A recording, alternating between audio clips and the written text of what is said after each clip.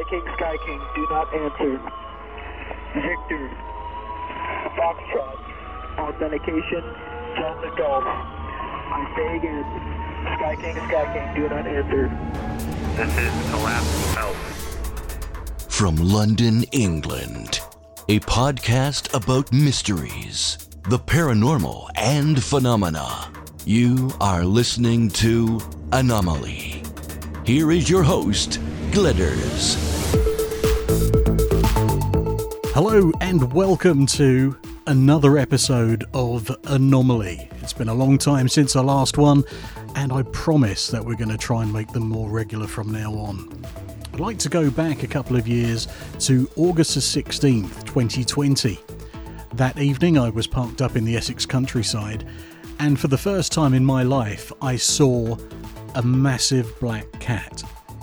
It was bigger than a Labrador, it was about half again as long as a Labrador, and it was nonchalantly walking through a field just near where I was parked. At one stage, it sat down and stared right at me, and my blood went cold.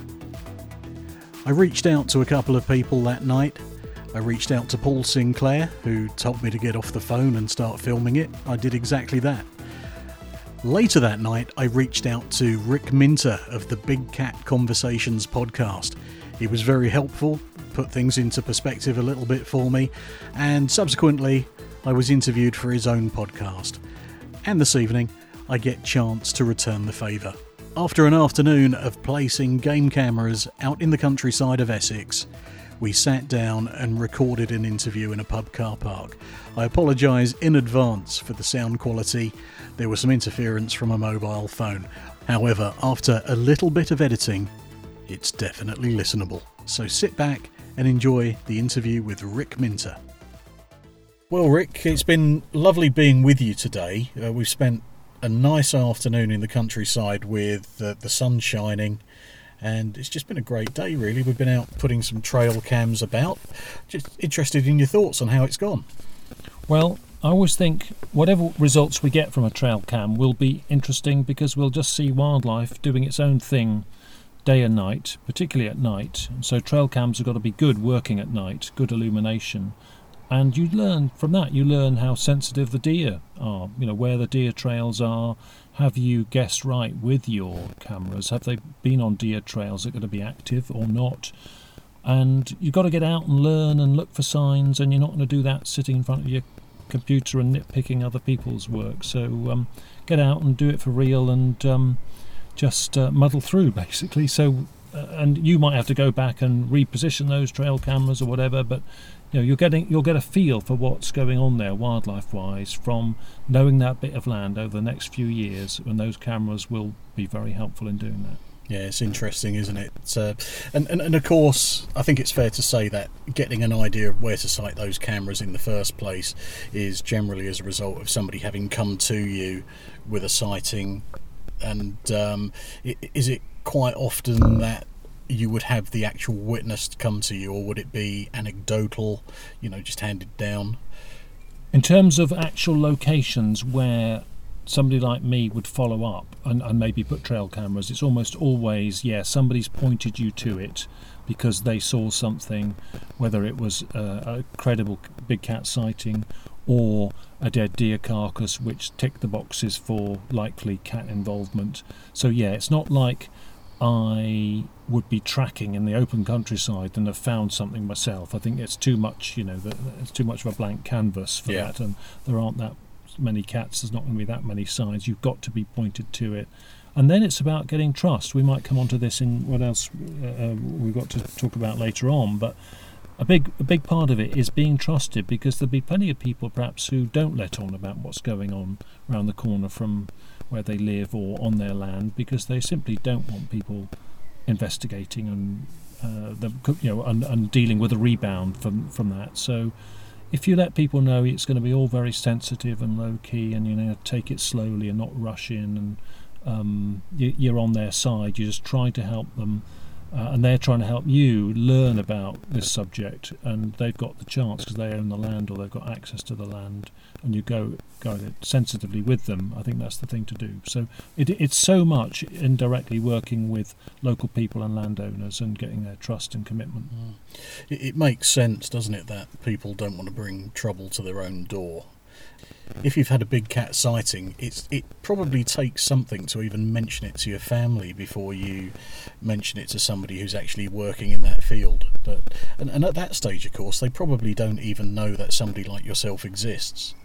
Yeah, so, I think a lot of witnesses, it's out of the blue. They've got no context for it. It's right out of their comfort zone. And some people do say that they had a sighting, told their other half, and their other half says, "Thank God you mentioned that. I saw it 3 months ago, Wow. down the track," sort of thing. So people even, keep it close to themselves and don't even mention it much in the family. I mean, the people we've met today, one of the son of the lady didn't believe her until much later on when he found some evidence, and that's what happens. Families can be very split on this and be very scoffing until they're all sort of exposed to it more fully. I think it is such a bolt from the blue for people, and they're really unaware of how stealthy these animals are in their native countries. You wouldn't expect to, if you lived in one of the western states of North America, you wouldn't expect to see a cougar, a mountain lion, as a normal citizen. But we don't sort of know that over here. We assume that these are big, fierce animals and you're going to encounter them sometimes. But no, they have to be stealthy. They're ambush predators. They keep themselves to themselves. They keep out of trouble. I was on a podcast a couple of months ago, the Astonishing Legends podcast, and one of the co-hosts of that, a guy called Forrest Burgess, he lives in Los Angeles, where they've got big cats near the Griffiths Observatory. P22, P22. He's a very celebrated cat because they've got him on trail cameras. They know where to put the trail cameras. He's radio collared, and they know the underpasses he goes to. So he's done a lot for awareness raising. So I understand that there's 2 or 3, and I think it's P22 that's actually getting on in age now. He's really getting up there in years. But when the tracker is released something like 24 hours or 48 hours after the animal's moved through, and it comes as a bit of a shock as just to how close people were to him. Yeah, I mean, they sometimes know from this telemetry, it's called, isn't it? Yes. The data from the radio-collared graph material, that some of these cats have been dozing, sleeping, resting a few metres from the edge of trails where people are cycling and with their toddlers, all day, and the cats are just waiting there for the white-tailed deer and the mule deer to come out at night, close to humans with their families all day long. It says a lot about the mindset of the big cats, that they're just not fussed by humans as long as we're leaving them alone. Then, in normal circumstances, absolutely. That's really interesting. Which brings me on really to a couple of things about you. I mean, you run a podcast about big cats, and how long have you been doing that for now? That is about, nearly coming up to year 3 now, yeah. So we're on episode 75. We'll be hopefully going out tonight. So it's fortnightly normally. So it's good. And just tell us a bit about your podcast. Well, it's really about speaking to witnesses. I was speaking to witnesses for many years, and somebody said to me, "Why don't you make a podcast out of this? Then more people can hear about this and learn from it." And of course, other people speak to witnesses as well. But I felt, well, yeah, especially as my son is into sound technology, and he could help on that side. I mean, obviously, I do more of the technology side of it as well now that I've learnt the ropes. But yeah, so we talk to witnesses. Sometimes it's a great case from the past. Sometimes it's a great case from almost live, like when you were on. You'd had one the week before, and you'd actually recorded yourself at the event. So they vary in the date of them and the type of sighting. Sometimes they're a bit sort of close up and too close for comfort, but those make it more dramatic. But we make the point. We make the point that those are less representative, but you could still, learn a lot from the behaviour of people. I think the thing we learn, I think, is not to overreact. I think so many people do play it cool because there's something there's almost a defence mechanism to play it cool, and if you overreact, you could aggravate, a cat which is always going to win the battle with you. But yes, and thankfully, I mean, I don't know as a fact, but I mean, have there ever been any recorded big cat attacks on humans in the UK? Some alleged ones, yeah, and Okay. I have to say, we are trying to interview one or two of those people, the more credible ones, but they're difficult to substantiate. So over time, with the podcast episodes, we hope there's a range of types of witnesses, range of types of circumstances of sightings and encounters. So one frustration, for example, is we haven't had, despite being on episode 75, an episode with fishermen. And fishermen are likely to see big cats, experience big cats. So it's on my list of, in the relatively near future, it'd be great to get a couple of fishermen on and compare and contrast their reports. The current one just going out is called View from the Train. It's got a train driver's sighting and a train passenger's sighting, and that's representative because people do see them on trains, train drivers do see them. So it will have a range of situations where big cats are encountered, a range of witness types of people who are perhaps got a slightly better chance of seeing them because of their occupations and situations. It must make you quite adept at talking to people in situations which are perhaps a little stressful or embarrassing for them. And so I wonder where you've picked up those skills as you've gone. Where does Rick Minter come from? What did you used to do?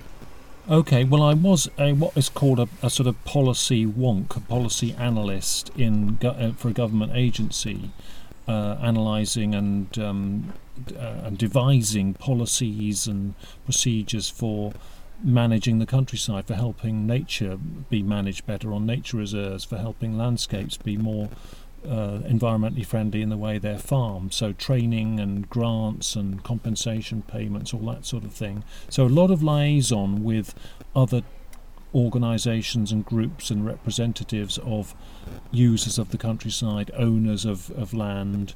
So often I would be negotiating with these people and their organisations to get a compromise solution to making the countryside managed in a more environmentally friendly way, but also working with community groups and facilitating meetings, and you get to sort of just get rapport with people and try and get their trust and engagement and be happy to compromise and also knock back your own expectations and intentions and arrogance sometimes. So makes you more humble than you want to be sometimes, but play it cool. It's a good skill to have as an interviewer.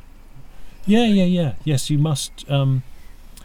In a way, you're still managing and trying to influence the dialogue and setup, but you're not dominating it, and you're part of you're facilitating other people to learn from the person you're listening to, because there's a wider audience. So you've got to remember you're representing that wider audience. What questions does that wider audience want to have asked, and what do they want to hear about? Yes, absolutely. You have to wear more than one hat to do it. So you've moved on from your previous career now, pretty much. You were telling me earlier on about country fairs, where you were putting yourself out there as I don't know if spokesman's the right word, but what would you call yourself? Is it a point of contact for this topic, or an advocate?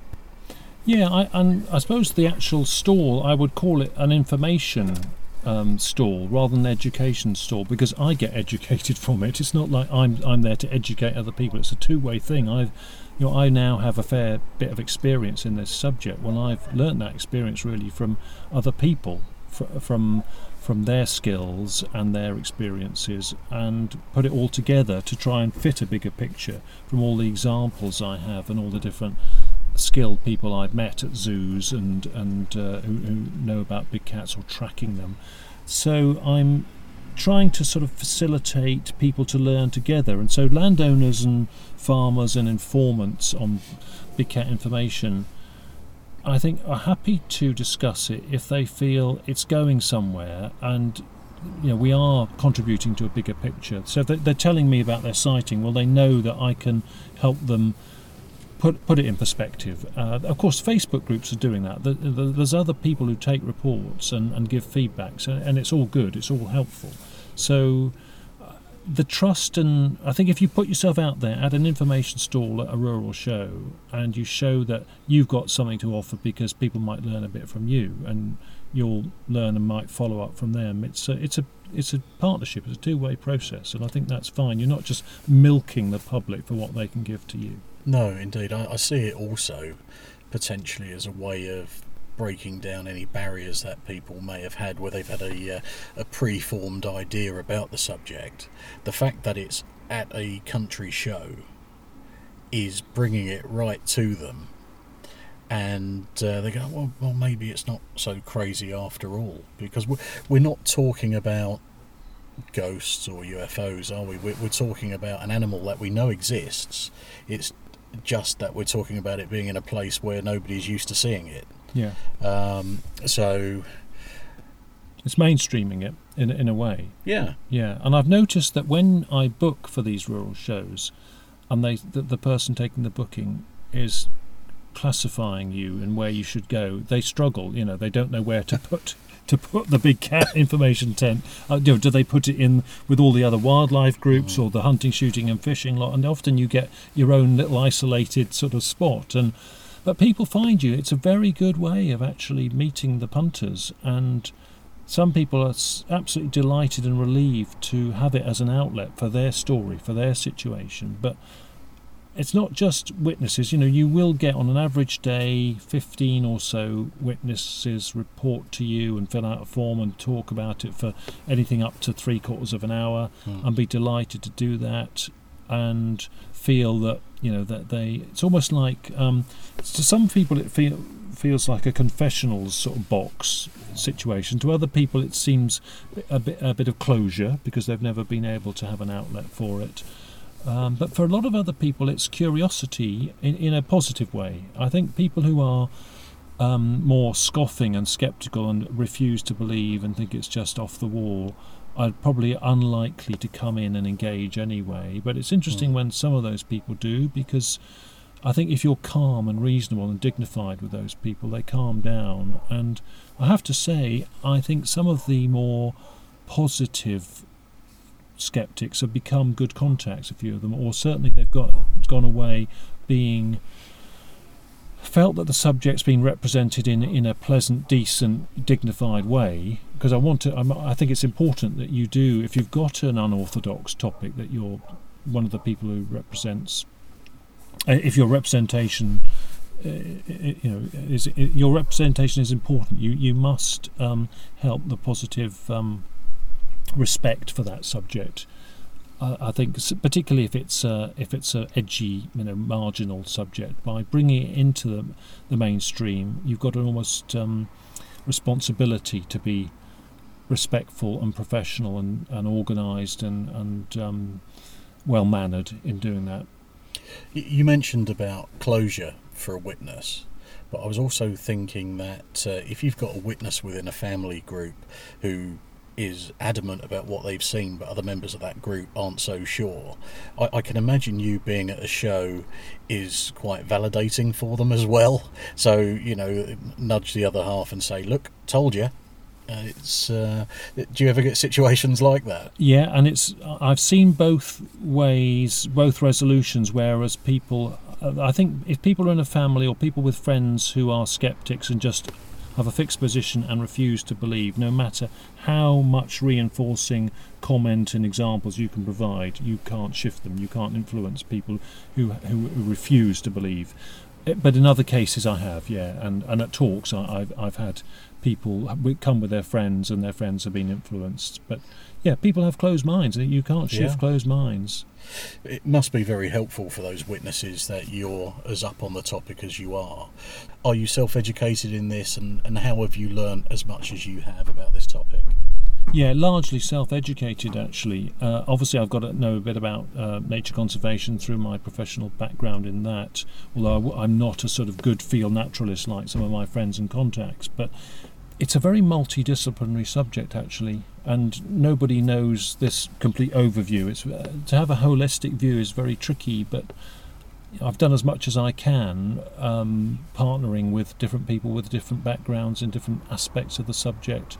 And even the sense of judging carcasses, how these cats predate and what signs they leave. It's more of an art than a science. You can sometimes get people who, like me, feel we actually can't make a definitive assessment on that carcass. It's for these reasons it's cat related, for those reasons it doesn't quite tick the box. So I think you've got to be prepared to recognise a lot of these cases and the evidence you're looking at doesn't have definitive judgments to be made. You are just making an assessment and basing on what you've got in front of you, what the witness is saying, what the informants are saying, what the field evidence physically is there in front of you, and you're just judging it. Is it reasonable to think that might have been? So yeah, I think it's a very very varied range of skill sets that are in this sort of investigation of big cats. It's not, you can't just step out of doing a university degree in zoology that specialised in wild felids and be ready to tackle this topic. And I would have thought at the practical level, veterinary experience in the UK is much different to how it would be, say, in the mountains of America, where if you've got bobcats, etc. Is that fair to say? Because vets in the UK would not come across this all the time, would they? No, and a few have been, because they've been asked to examine carcasses and injured pets, injured dogs, for example, and some vets, and horses would be one in particular, horse impacts. And I found that some vets have gone from not being exposed to the subject and maybe being naturally sceptical to thinking, well, there's only one thing that could have happened here, a big predator has been involved. In fact, I was at a case where a sheep was being examined with a vet. I was very sure that it was a big cat involvement. The vet was sceptical, but his assessment and what he wrote down on the form for insurance, he didn't have to state big cat, he just had to say predator for the insurance. This sheep, and it was a big Charolais pedigree sheep, needs a lot of taking down. This sheep has been predated with severe trauma to the trachea, so punctured at the windpipe, clamped at the windpipe, suffocated at the windpipe, and then gorged from behind, from the back, and he was very sure it was big cat impact. So wow. That was that one bit of physical evidence he was exposed to. He changed his mind straight away. I've seen other vets make assessments of horse attacks and things and not being sure. In one case, a vet made a diagnosis, made a conclusion of a horse attack likely being big cat related when I didn't think it was, and it was just a judgment. I thought it was more likely to be other scars and impacts from barbed wire or whatever, but not necessarily what I'd expect from the patterns of impact if it had been mounted, and grappled with by a puma or a black leopard.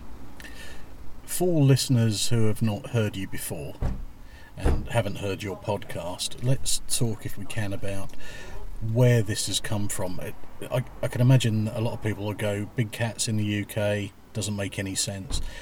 However, there is quite a common sense reason for them being here in the first place, isn't there? Could you tell us a bit more about how big cats came to be here?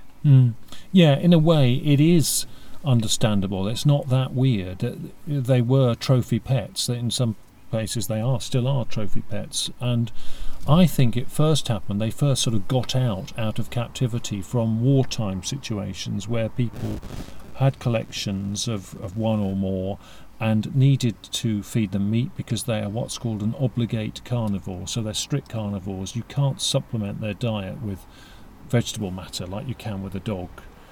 Dog's more of an omnivore, but a cat needs meat, and in wartime situations, how are you going to get your meat for a collection of cats? So I think they started leaking out, as it were, from collections from wartime onwards. Then there was the 1976 Dangerous Wild Animals Act, which clamped down on people having them in sort of leaky or not terribly well-maintained domestic situations. People would have them roaming around their flats and walking them in the park on a leash, a puma or a black leopard or whatever, in a situation where it could, you're just relying on human physical endeavour to keep them well behaved. And there were cases where they would sometimes get out. I think that also there's been leaky zoos.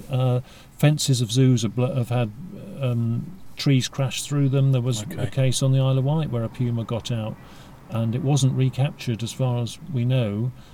And that was a fencing issue. So there are different reasons why they could get out. I think the other allegation I've had in several situations is they've been used as like heavy-duty guard dogs, guarding animals for metal processing situations, or butchers, or all kinds of activities. I heard that several times. I think also they get used as dubious cargo, on boats and trade in exotic animals is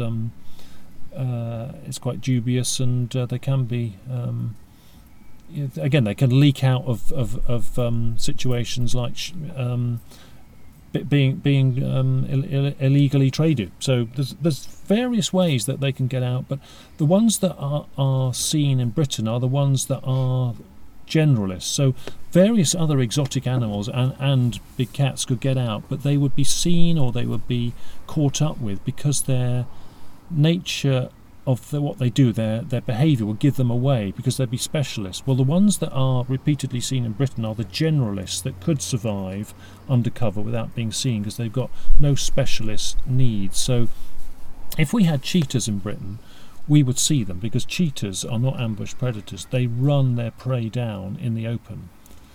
Now these cats are ambush predators, so they stay undercover and just make a short dart and spring to bring their prey down. So you'd hardly see that in their native countries, let alone here. They don't swim like if we had jaguars. If the Black Panther type cats here were jaguars in their black form, well, we'd expect to see them swimming and at riversides, because that's what jaguars do. They've got that speciality. Well, leopards don't tend to do that. Leopards are real generalists. They, just like the mountain lion, the puma type, the tan-coloured one, they can survive in a whole range of temperatures and environments and different geographical situations in their natural range across the globe. So Britain's a perfect situation for them. Plenty of prey, and the temperatures aren't extreme. We don't have extreme cold, we don't have extreme hot, so they're managed here fine. If they get out, there's a source population, you'd expect them to be able to do well here. That seems what's happening. The escape from zoos sounds like something that could happen with the was it the Wild Animals Act? Dangerous Wild Animals Act 1976. Yeah. Okay, that for animals to be turned out as a result of that, that's quite shocking, isn't it?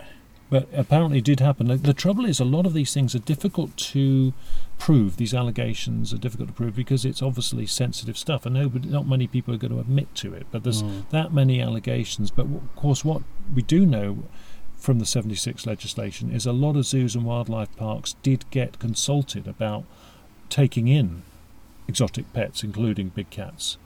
Okay. So no smoke without fire. Yeah, people did need to get rid of them because they were going to be regulated much more severely, and it was going to become more costly. We're not just talking about the UK, are we? I know from listening to your podcast that we've had sightings in Ireland and in France. What about the rest of mainland Europe? Is this a phenomena that goes on all across the world, or is it? Are we just lucky here? Certainly, keeping these cats as trophy pets happens elsewhere, in Europe especially, and there are credible reports of similar cats being seen on continental Europe, and we've done a podcast episode from Spain, for example, and that one was assumed from what the information that was with that case, it was assumed that was a circus actually that deposited one, and they were being caught up with by the police for having other unlicensed animals that they were hoiking about. So in fact, I think at that case they left a dead baby giraffe somewhere as well at the same time that Black Panther animal got out. And of course, once one is freshly out, it's a bit more bumbling and a bit more it hasn't learned to be streetwise and so stealthy, and they can be seen in their early days out. They can be more seen and easily filmed. And I remember there was good footage from Hungary. I think it was last year, within the last 2 years. Very good footage of a black panther in Hungary, and you just thought, A, that's been very easy to film out in the open, and B, it does not look like it knows quite where it's going and what it's doing. It looks a bit more bewildered than it should be out in the wild, and maybe that one's a fresh release, or has escaped somewhere from an owner. So yeah, it goes on elsewhere. I don't think that elsewhere in Europe there's situations where it really is routine and ongoing in terms of credible, consistent reporting like we have in Britain. So what that might suggest is there are episodes of releases and escapees, but there's no kind of viable ongoing breeding, because I think we have breeding of them in this country. They're breeding, they're slowly naturalising perhaps, and the issue would be, have we got a viable population within decades' time? That I think we probably have, because all the signs are at the moment is that they don't seem to be inbred. They seem to be healthy, confident, fit animals, very confident in their own environment. So there's a genetic diversity that's wide enough to allow them to continue. So how many animals would that take in a country the size of the UK? Well, the general rule for these cats in terms of genetic diversity and that you need to avoid any inbreeding problems is about 300. So if we were going to... the population needs to be about 300. If you were going to reintroduce lynx to Britain, which there's a live debate about that. Now, obviously you do it in clusters and incrementally to build up. You couldn't get 300 out straight away all the time. There's a practical issue of doing that. There's also a sort of public attitudes, public awareness and public acceptability issue of doing that. But a project like that would be getting more confident the more it was beyond 200, 200, 250 individuals, and you're thinking, we're closer to our 300 target that we need for an ongoing viable population. So if we had a breeding population of, let's say, 300 or even 200, how does that stand in relation to the amount of witnesses that come forward? Does that lead you to think that there's a lot of self-repression of witness statements in regards to this?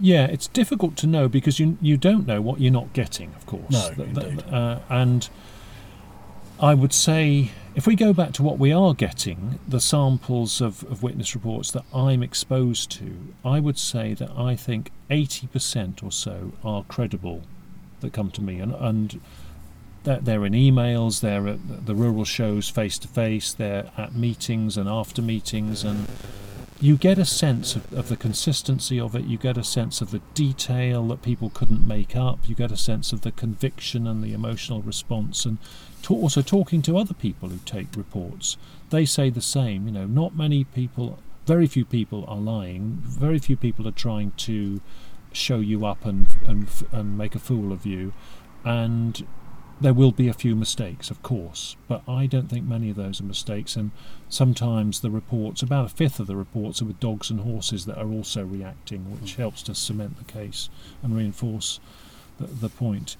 So I think what I would say at the rural shows, a lot of the people who do make the report come in and say that they'll say things like, I've never told anybody, I've only told my close family, I haven't ever had an outlet for this. So that does suggest that there is, as you call it, self-repression. I think people fear ridicule, they feel an impact on their status as a person. Yeah. There's all kinds of reasons why you wouldn't let on about it if you've had a report. So, but in terms of then working out numbers of these cats in relation to witness reports, that's a very tricky, I can imagine, thing to do. Have you had people telling you anecdotally about their own approaches to, say, the police or government departments like DEFRA, and how the police or DEFRA's reaction has been to them? Has it made them feel that they want to keep it to themselves? Has it put a bit of fire in their belly, perhaps? because I'm thinking you're one point of contact for this subject. I could imagine that if somebody's out walking a dog, spies a big cat, that they may well contact the police because they're worried about people being attacked. So as people come round to you and tell you about it, what sort of reaction have they received? Yeah, okay. Well, some people actually say to me, they almost set their conditions. They'll say, you won't tell the police, will you? You won't tell government, will you? You won't get it shot, will you? So I think a lot of people make a tactical judgment about who they're going to tell and with what conditions. Now, some people have said they did tell the police and I was the second on the list or whatever, and some people say they thought about telling the police. I think that's particularly if they see one that's close to a school or close to a human settlement. They feel as a public duty they should do that. And I would say largely when I get feedback from what's happened when they've had the dialogue with the police, they've been treated with respect. The police have largely accepted that it was... They may have still made a mistake, and the police may still think they made a mistake, but the police documented it as an observation which needs to be filed and kept a record of, and there may or may not have been been an event. Now, sometimes the police do actually send out forensics. They send out helicopter with thermal cameras. So police do certainly treat some of these with great intent. So they must feel some of them are credible. And I think the difficulty is these animals are really stealthy. They go to ground very quickly. If you're going to be noisy and with a helicopter or with dogs or whatever, these cats obviously go to ground very quickly. So in a way, the last thing that you want to do is get a lot of noisy people and equipment out. You need one stealthy tracker to be on the case for days to catch up with one if you really mean business. But even that's a resource issue, and you're not guaranteed success. So following up and what is your objective in following up? Are you trying to intercept the animal? That's very difficult. So it's very little that police can do, really, especially with the resourcing issue. Now, in terms of government level, well, our current government department in England that would have any sort of responsibility, not that they have a remit for it, but it would go to them, would be DEFRA, which is our sort of Ministry of Agriculture, Department of Environment, Food and Rural Affairs. Now, I think I'm not sort of having a go at them and doing them down, but I think they are a little bit evasive on the topic. It's tricky, but it is tricky for them, so you can understand why. I mean, what would they want to do on the subject? And I think they'd be if they started getting active on it, they'd be criticised by some organisations and for maybe spending money on an animal that isn't meant to be here. Some organisations might want some compensation for sheep kills and that sort of thing if it was proven. Other organisations might be very protective of the animals. The whole Pandora's box is opened, and how do public bodies respond when there's different views amongst organisations about what to do, and there aren't any resources to do anything meaningful anyway? So I understand why governments are evasive and why government bodies are not proactive like I am and other people are, because being proactive means time and resources, and then what are you going to do? What's an official position? And it's very difficult to enforce whatever official position you might take. I was going to ask you, Rick, about some of the reports that you've had that may have been your most favourite, but I was also thinking that I know nothing about your own sighting. When did that happen? Okay, my own sighting, which really got me going into the subject, was when I took a break from a meeting at work in Cumbria just over 20 years ago now, and right.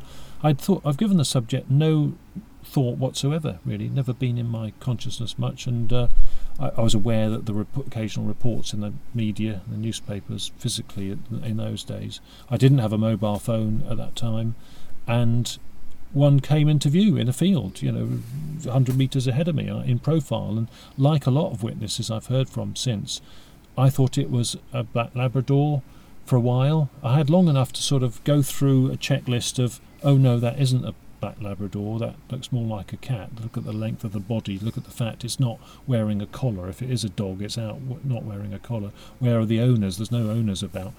so I had time to work out and look at alternative options and figure it out, and a different part of your sort of brain takes over and processes it for you. It's almost like this higher discipline comes in through this checklist. It's very interesting, actually, situation.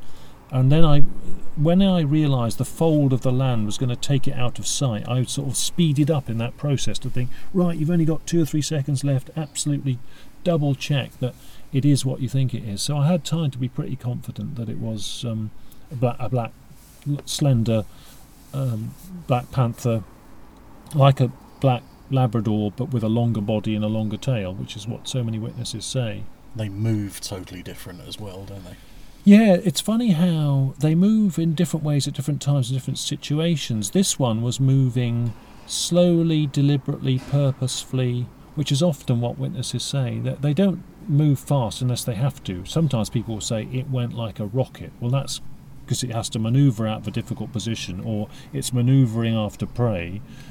So, but it is very interesting how they are deliberate and slow and purposeful. And a dog is not like that at all. A dog is staccato, sniffing, jerky, and whatever. So very few animals are slow and steady and purposeful in their movement. And seeing it broadside was really helpful as well. Going back to witnesses for a moment, obviously you've got people who are coming to you asking you not to report it to the police or to anybody else.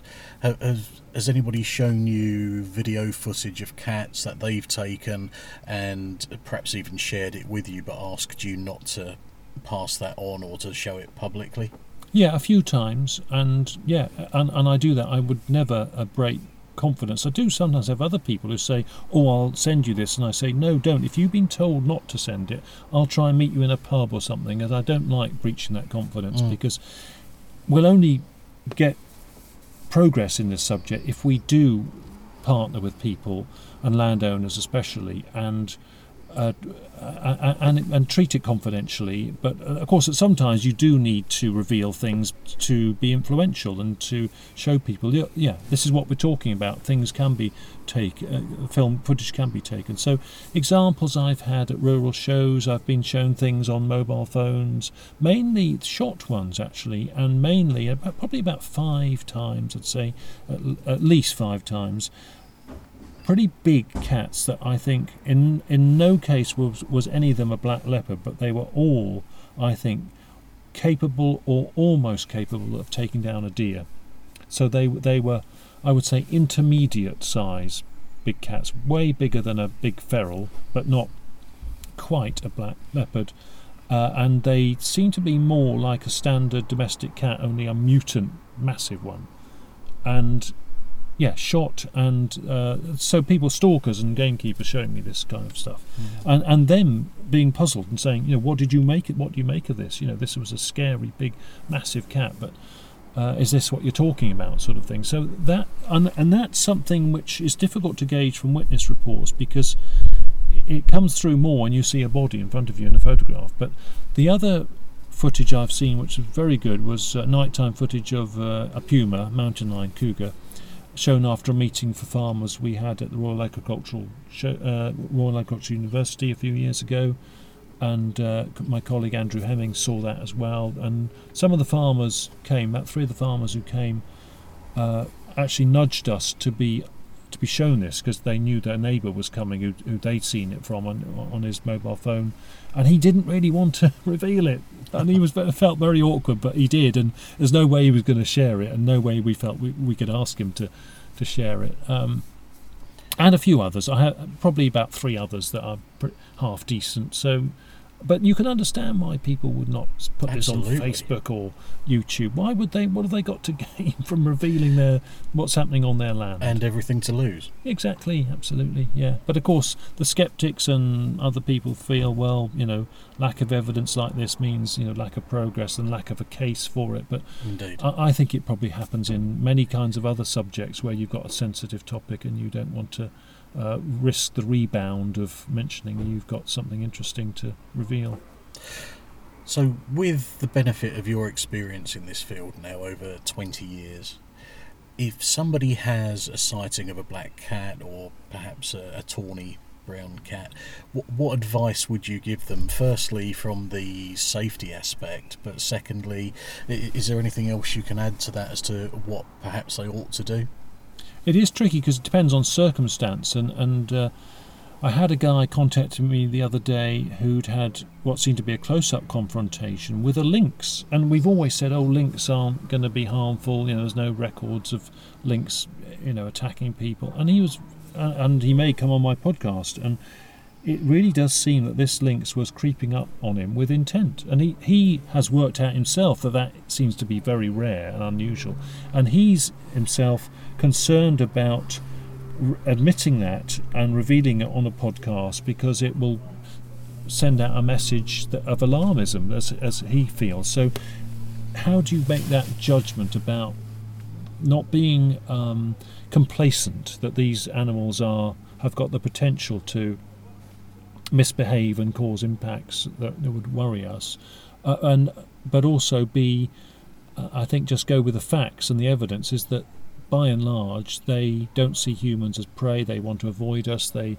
treat us with contempt, almost, and with the last thing on their minds when they're going about their business, looking for their prey, which is rabbits, pigeons, pheasants, and deer in the main. So it's terribly difficult to have one set of guidance for this. I think you have to just have a rapport with the witness or the informant and go with their situation and just let them take an informed decision. Most people, I find, take a very reasonable middle way approach by recognising these things have got the capabilities to cause difficult issues in their locality, but if we leave them alone and don't persecute them, and it's difficult to catch up with them anyway, we're the ones that could turn them into the beast in the woods, if you like. If we let them be, largely they're going to be behaving much as they are, which is keeping us sceptic, keeping undercover, and we hardly know they're around. So the hands-off approach is perhaps the best one.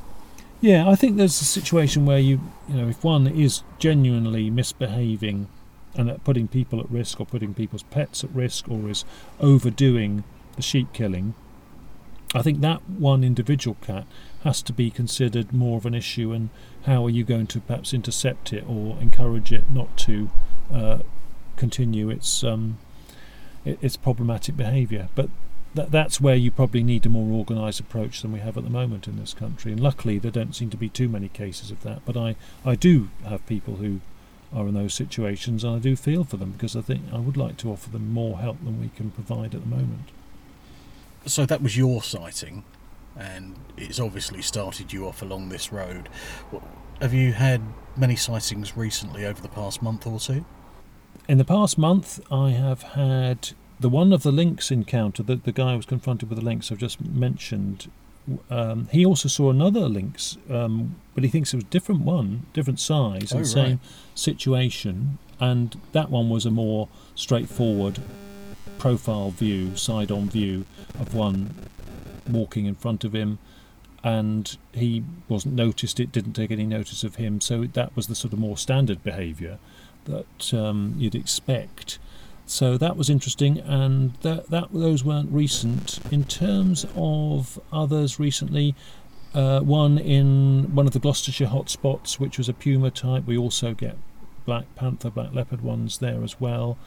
And so when you do get a location for a report, you're always checking as to whether it is in a cluster hotspot that you're used to, although you should treat one independently every time, really. You can't just say, oh yeah, that's another one in near certain woods or certain common that I'm used to, because it may not be the same cat. But and particularly if you've got different coloured cats in the same kind of area, that is a puzzle. Why have we got black leopards reported, or black panthers that seem to be black leopards, as well as the tan-coloured pumas in the same situations?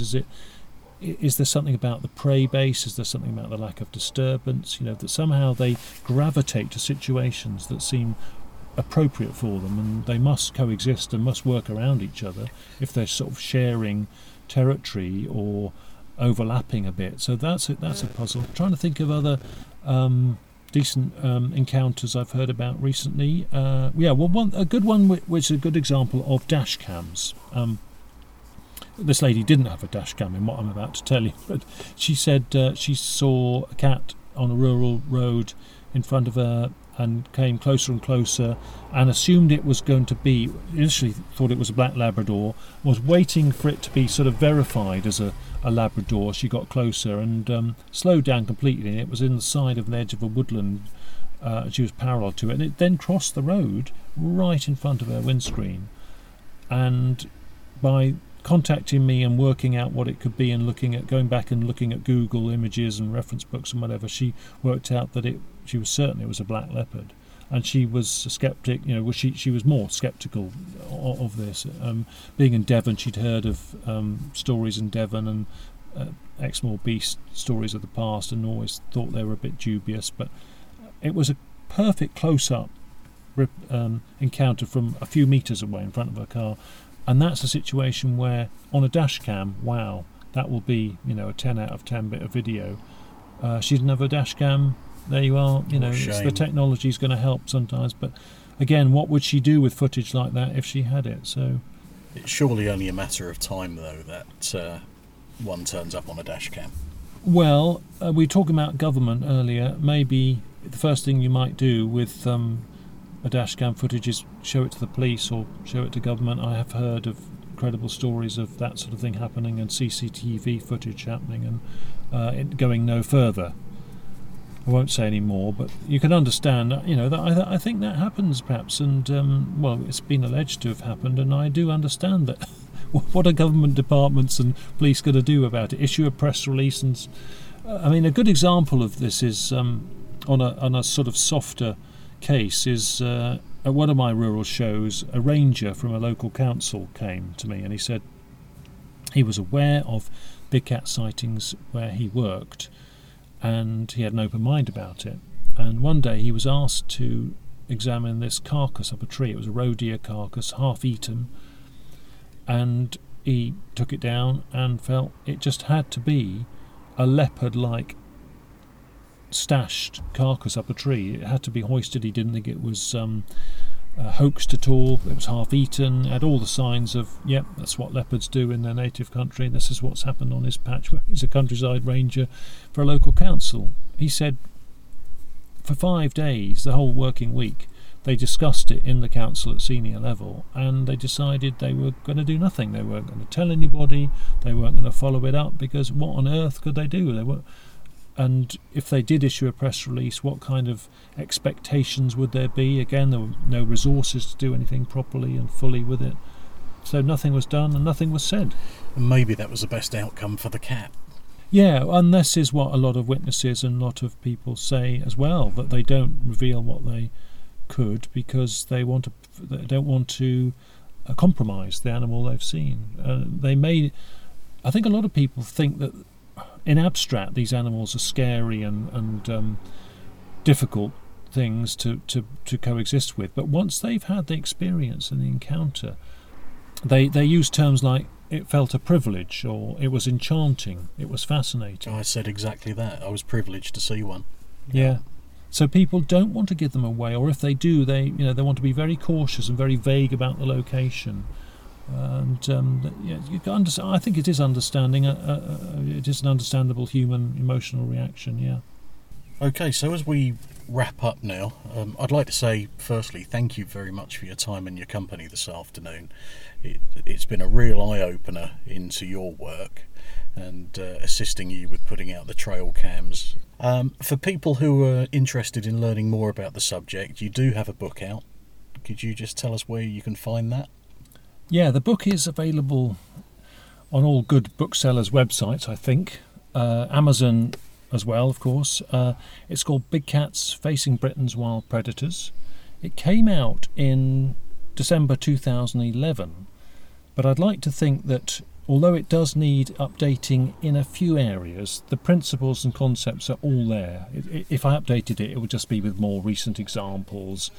One thing it doesn't have is tooth pit analysis, which is the tooth marks on the bones from the carnassial teeth of the cats. There's a forensic way of matching the pattern of those marks from the template of a cat's dentition to what you get on the bones of suspected prey, and that work's being done at Royal Agricultural University. So when I do the update of the book, when the podcast time allows me, which isn't happening at the moment, but we must have a little section on toothpit analysis because it's a good way of getting this primary evidence, and we're making good progress on it. It's good to hear that there's some research going on and that it's just not been shoved off to one side. I think you've got to give Royal Agricultural University a lot of credit for that, and it's a good example of a university working with people, so a citizen science approach being taken to this. It's back to what I said earlier, working with landowners and informants. If they know their input is going into a system and we're making progress, that's great. And I think it is we're all in it together. It is going to be a people's revolution, a grassroots approach to citizen science on this subject that makes progress. How will somebody contact you if they'd like to talk to you? Best thing is to just look up Big Cat Conversations on the web, and my email is there. I don't do social media at the moment, and so the email is rick@bigcatconversations.com, and just Google Big Cat Conversations for the podcast, and my email's on the podcast website. And your podcast is available through all the usual iTunes and Stitcher and all of that? It is certainly, yeah, and on Google Podcasts and Alexa and even on the web, so yeah. It's a cracking listen. Rick Minter, thank you very much for your time. Appreciate it. Absolutely lovely to meet you for the first time. Well, great. I learned a lot from you, spending time with you this afternoon, Paul. Again, I've got a bit more experience under my belt from somebody else's skill set, so thank you. Much appreciated. Take care. A safe drive home. Thank you very much. All the best.